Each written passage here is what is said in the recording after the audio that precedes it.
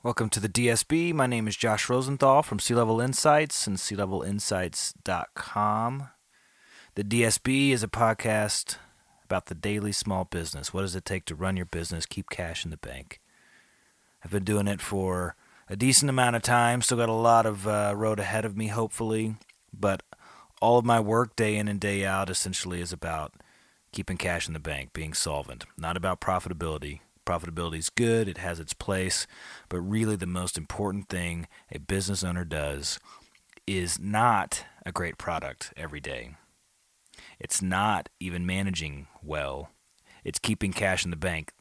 Cash in the bank gives you space to manage well, and it gives you space to make a great product. So I want to talk to you about the core of what it takes. All right, so today we're going to talk about real estate. Why does real estate matter to every business owner? Well, maybe not all. I guess if you're in e-commerce, you're sitting around at home in your garage shipping pins. Maybe owning a business or maybe owning a building isn't crucial. But for me and my needs in looking at retail, of course it could make sense there. But really, most spaces, it makes sense to try and get equity in real estate. Because when you go to the bank, at least in my experience, maybe this is anecdotal, but the first question they always ask when I say I need a loan is, do you have any real estate?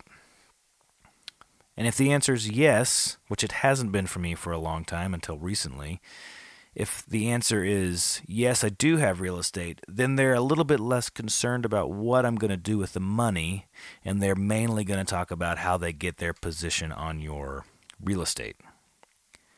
Not that they're advocating that you squander the cash that you're going to give them, but at the same time, they're a little bit less concerned about it, because in the event that you throw it away and you default, they've got something to collect on. Our system, our economy, is very dependent on real estate, as we all experienced in 2009.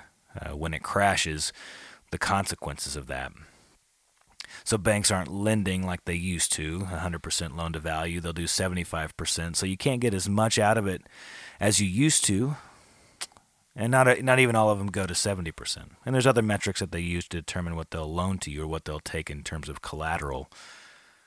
But if you want to grow your business, the best way to grow your business is to find your way into real estate, in my opinion. As a capital source, there is no better capital source than leveraging commercial real estate. You can leverage your home. A lot of you have probably done that.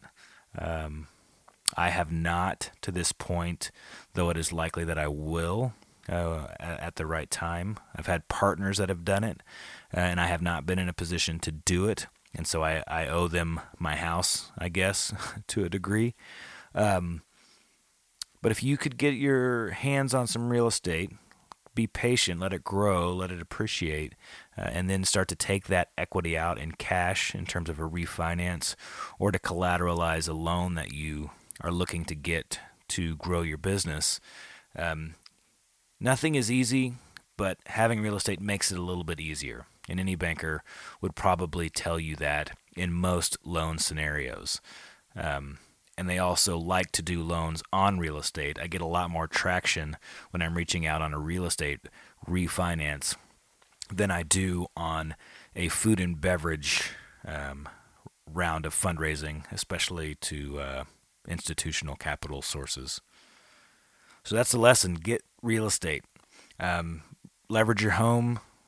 When you and your spouse are on the same page, or the people who share equity in that home are on the same page.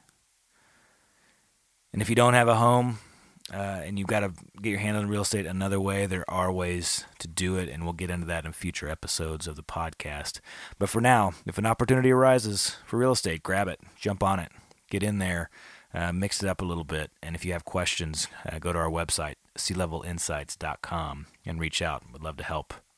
See you tomorrow.